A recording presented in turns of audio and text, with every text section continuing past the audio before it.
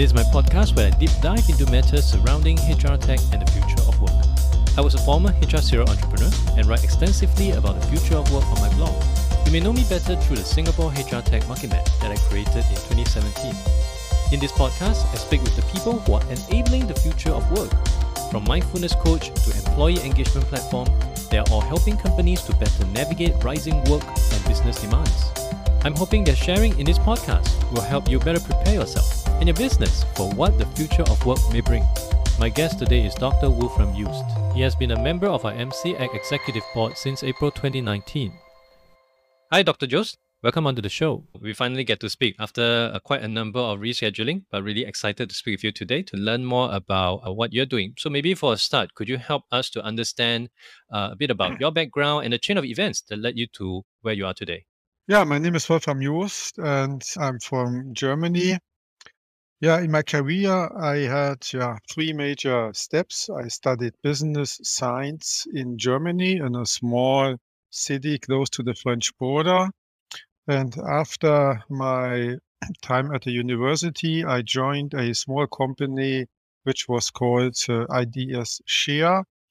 But the company grew very fast. After 5-6 years, it was a company of 3,000 and 4,000 people. I was a board member of that company. Then the company was sold to another German company, Software AG, a bigger company, the second biggest software company in Germany. And I was also 10 years board member of this company. And then 3 years ago, I joined IMC, a company I knew since its foundation, because the founders of IMC had been colleagues of mine during my study at the university. And I do understand today the key thing that we want to discuss about would be on learning analytics, which is one of the key things that IMC focuses on. For audiences who may not be familiar, could you help us to better understand what exactly is learning analytics and how is it being applied? To understand learning analytics, I think it's important to understand analytics in general. So when we talk about software, when we talk about business applications, analytics is very often named. And analytics on a high level is nothing else than doing the math on data. You have mathematical operations like addition, multiplication, subtraction, and you apply these mathematical rules to data sitting in a database. And you do this to get insight and transparency into the data. And you do this to support decision management, meaning analytics in one sentence means doing better and faster decisions. And of course, decision management is needed in all areas in a company, also in learning and development. But in the past, learning and development was missing the analytics component. And in my opinion, it's very important that learning and development also applies analytics and analytics capabilities to their data to really support faster and better decisions, because decisions is what we all do every day. And the better the data, the better our decisions. And therefore, I'm a big fan of learning analytics to support better decisions in learning and development. Could you give an example on new decisions specifically that could be made due to the availability of analytics, which otherwise may not even have come across the minds of L&D people in the traditional sense? Well, there are some simple things like quality of courses. So what courses are booked very often? What courses are not booked very often? Which courses get good feedback? Which courses get not so good feedback? Should I more invest in VPTs? Should I more invest in videos? Where should I put my money in when it comes to creating learning nuggets or learning content? Or other topics, what is the fail rate of my people? Or other topics, for example, is what is the business outcome of my learning? Meaning, if I now had an initiative for training all my salespeople, do I see impact on my revenue? do I see impact on my customer satisfaction? Meaning we don't do learning for doing learning. We do learning to have better business outcomes. And therefore, I have to measure whether my learning investment leads to better business outcomes. And business outcomes are more revenue with products, higher customer satisfaction, less customer complaints. So we have to put this into relationships.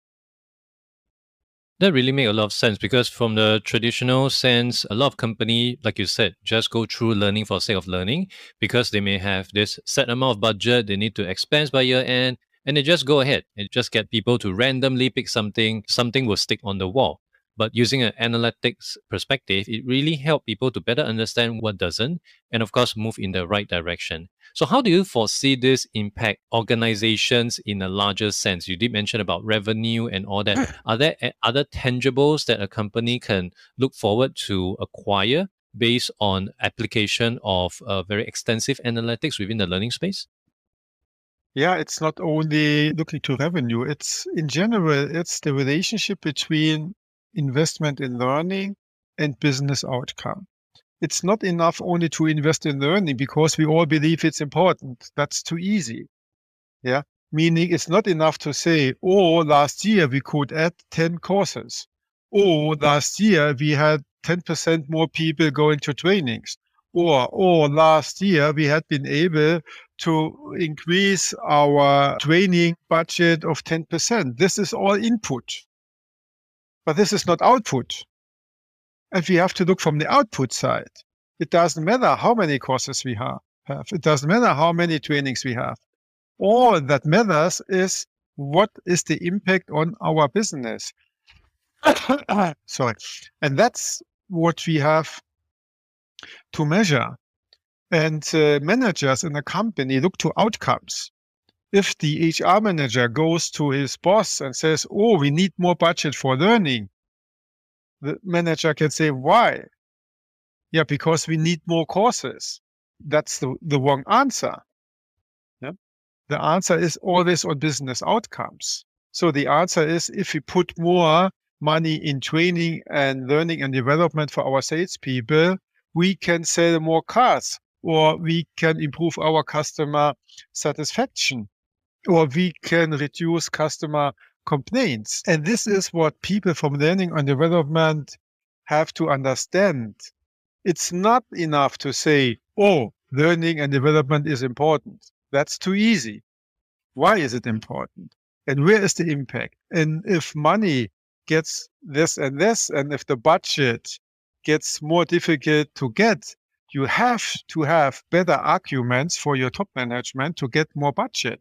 And the only way to get these arguments to your management is show them analytics dashboards, show them the trend. Meaning, if we have this new trainings in Brazil, is there any impact on outcome compared to Germany, where the trainings did not take place? So where can we see patterns?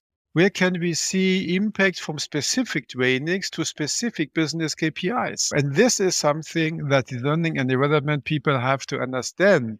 It's not enough to say, we all believe that learning is important, therefore let's put money in it. That's not sufficient. We have to measure it. And for an organization that may not have all this in place, what would be your advice for them to take some baby steps and move towards analytics? Yeah, the first is that you have to be clear about your data set, meaning you have an LMS or an LXP or whatever system you have where you store your data. The first step is that you define your metrics, meaning what information is important for you regarding learners, regarding teachers, regarding learning content. And if you have to find your metrics on a paper, then you have to evaluate whether this metrics works for the decision makers. You don't need systems for that. But then if the decision maker said, yes, I want to have this dashboards and this KPIs, then you have to go to implement a learning analytics component. And we are delivering this together with our LMS. meaning all the data which are stored in our LMS are transferred to the Learning Analytics database. We have out-of-the-box dashboards, we have predefined dashboards, but customers can also define their own metrics and their own dashboards. And then you start. At the beginning, you have one dashboard with 4 KPIs, then you go 2 dashboards with 10 KPIs, and then you learn as you go, and you will see what information is needed to make better decisions. But this getting a better insight into the efficiency of your training activities is important to further get budget, to even get more budget. And that's what we are now doing. And we will have our first version of Learning Analytics available at the beginning of next year. And the first feedback from customers is very promising, because you see that was the missing part in learning and development, that we can now measure the impact of training on business performance and business outcome, and so be better able to put the money we spend at the right place at the right point. Based on the experience you have with your early data set of customers, are there any trends, any surprises that you were able to observe from the collective data sets? Yeah, for example, that learning and development responsible people follow trends without measuring the impact. So this is, for example, the type of learning element. So are we going more to videos? Are we going more to VBTs? Or are we going more to, let's say, a type of Q&A? And then you can see which type of media is better suited for which type of learner and for which type of content. That learners are different. Learners are not the same.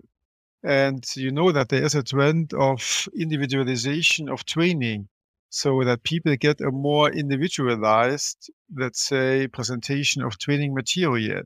And with learning analytics, you can cluster your people, your learners, in groups with a, let's say, common learning capability. So these are the learners who are very much fond of having videos. The others are way more textual oriented. The others are way more interactive Q&A session oriented.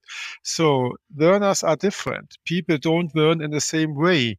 And it's not enough to have one approach, say, one element to all my learners. And if you want to individualize your training, you have to measure what works for which type of learner and which type of content. And that was surprising, that there is so much difference between the learners, how they better consume and learn new things. I wish this same approach could be applied into our schooling system and recognize that not just for adult learners, but also students, adolescents actually learn in a very different manner and cater according to them. And of course, with the reach that you have, I'm very certain you have users across different countries. Are you also seeing data that shows perhaps certain trends on how users from specific countries may tend to gravitate towards a certain kind of content or learn in a different manner versus others? No, we just started this rollout with, let's say, the German, Switzerland, and Austria region. So we are going now from this region, and then we are going to Europe, and then we are going to international. But as we said, also with the schooling, this trend that we don't treat learners as one homogeneous group is very important. If you want to be efficient with your training, you have to look from the learners backward. We need a backward thinking in training. That's what we don't do. Most learning and development departments don't have a backward thinking. They look from internal, from their point of view, to the learner. No, you have to look from the learner backwards and to see how can I serve the learner best. And if you want to have a backward thinking from learners, you need analytics, because only with this insight you get from analytics, you can differentiate different types of learners. when they learn best, how they learn best, and what they learn best. So this individualization of learning and development goes hand in hand with analytics. If you can't measure it, you can't manage it. And as you mentioned earlier on, of course, it requires a fair bit of individualization as well as personalization, because person I may prefer to learn through listening to podcasts, you may prefer to watch a video instead. And that is something that many traditional LMS, learning management system, isn't able to accommodate. You mentioned earlier on, of course, there's things like LXP, which you guys also provide. For listeners that is not familiar with this term, could you elaborate or define what exactly is LXP and how can it help to solve that problem? Exactly. And this experience thinking, we are talking about customer experience, supplier experience. We have to think more about learner experience. That's what we have to improve. If we want to have higher engagement from our learners, if learner is not something my boss told me to do, if learning is something which I believe is important for me and the company, then we have to improve the learner experience. We have to make it easier for learners to access content, to search content, to consume content. And we have to make it way more on an individual basis than a one-to-many approach, like in a university where you have one professor and then you have 1,000 students and all they get the same approach from this one professor. Yeah. So this is, I think, not the future of learning and development. And this coming from the learner experience. So some people learn better in the morning, some people learn better in the evening, some people learn better small nuggets, some people learn better bigger nuggets, some people are more visual oriented, some people are more textual oriented. And this is not a homogeneous group of learners. This is a heterogeneous group of learners. And to sort that out, you need measurement, you need better insights, you have to measure the feedback.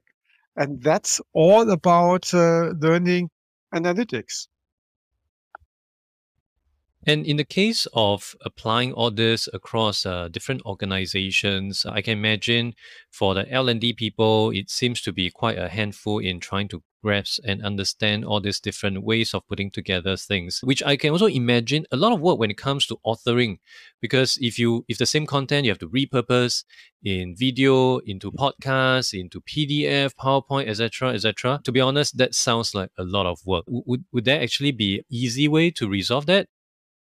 Yeah, so this is another trend, is this user-generated content, meaning today the learning and development processes are still very formal, highly governed, highly complex, meaning it takes a lot of time to define the content, to create the content, to validate new content, to publish the content, to provide the content, to get access to the content. So this is a very formal, very heavyweight process. And that doesn't work in a, let's say, dynamic world. So therefore, what we also have developed is a new authoring tool for user-generated content. Means that not only the experts are able to generate content, also the business people who have the knowledge in their mind are able to create content in a very simple, easy, and a very fast way. And then you have an idea and you create a small piece of content with this tool. You can do that in an hour, and then you publish it to a channel and people can subscribe to it. So this whole life cycle from there is an idea for a new content until content is available for consumption. This needs to be shortened. It takes too long. Yeah. So if I have to train my people in machine learning, I don't have 2 years time. So I have to do it very fast. And therefore, there is a new type of learning, which is more what we call self-directed learning, meaning that the learner gets way more power. The learner is not only a learner, the learner can also be a content creator. So meaning the roles are mixing and we don't have this static, this is the learner and the learner only can learn, this is the teacher and the teacher can only teach, and this is the administrator and he can administer. So we have to be way more flexible. A teacher can also be a learner, and a learner maybe also be a teacher somehow, and a learner can be a content creator. So with the right tools and with the right experiences, that's possible. So this classical, highly governed, highly structured, heavyweight, and highly expensive processes, they are not the future. Yeah, they may be relevant for some very specific types of learning, but this involve the masses in content creating is also a trend we see and where we provide solutions. You reminded me of something I read before, that the best way to learn is to teach that topic to someone else. And in your case, of course, it means, like you said earlier on, the learner can be a teacher, teacher can be a learner, and in the end, all of us learn together. Given Yeah, your that's how it is. given your experience in this space and is pretty extensive, what do you foresee to be the future of learning as we move into, of course, I would consider as an old normal, because the new normal has been around for some time. What do you see to be the future of learning? Yeah, so I think there are 2 or 3 major trends. So one trend clearly is individualization, meaning you can't have the approach that you serve all the learners with the same approach, meaning individualization of content, individualization of processes. The other trend is that with learning analytics applied to the learning processes, you get way better transparency, insights, and you can make decisions faster and better. Together with that, this relationship between learning and business outcome will become a very important aspect. If a learning and development responsible person is not able to communicate the business success of learning, he will have a hard time in the future. So business outcome orientation is one, individualization is second. And the third is this self-directed learning, meaning that you have to look from the learner backwards. You have to put the learner in the center of the learning and development processes. And you have to give learners more flexibility when they learn, how they learn, what they learn. You have to put the learner also as a content creator, meaning learners have knowledge, so they can create also content for other people who need this knowledge. And also this mixture of learner and teaching. So as you said, you only understand something if you can teach it in an easy way. If you are not able to teach what you have learned, you really don't really understood it. Yeah. So again, individualization, business outcome orientation, analytics applied, and also the self-directed learning, meaning that we are developing a new capability, which is channels, meaning channels are, let's say, is a new type of learning approach where all people in the company are able to create content and to publish it into specific channels, and where the channels are available for all the people in the company, meaning this life cycle gets much faster. So these are the main trends that I see for the future. And the overall trend is learning needs to contribute to the business success of the company. That's the overarching trend. And I believe these are all the trends that IMC would be also capturing or leveraging on over the coming years. Yeah, we are. So I think we are a pioneer in learning analytics. We are a pioneer in user-generated content. I think we are one of the first companies putting business outcome as the overarching goal of learning onto the table. And also with the self-directed, we want to have a side-by-side approach between directed learning and self-directed learning. We are also an innovator in that space. So we are following all this for, let's say, innovation areas, and we really have to find innovation areas where people are focusing on self-directed learning, user-generated content, analytics, business outcome orientation. So that is how we have organized our R&D department and product management department. Exciting days. And for people who is keen to learn more about yourself as well as IMC, where should they go to? Yeah, I think they can contact us. I think we have a pretty good website. There are all people listed, so people from marketing, people from product management, people from sales. And if somebody needs more information, go to the website, try to contact us, and we are very responsive. And we will come back to you and provide you the information which are needed. Thank you so much. This and all will be placed into the show notes. Once again, Dr. Jost, thank you for coming onto the show. Happy and lovely speaking with you. Thank you very much.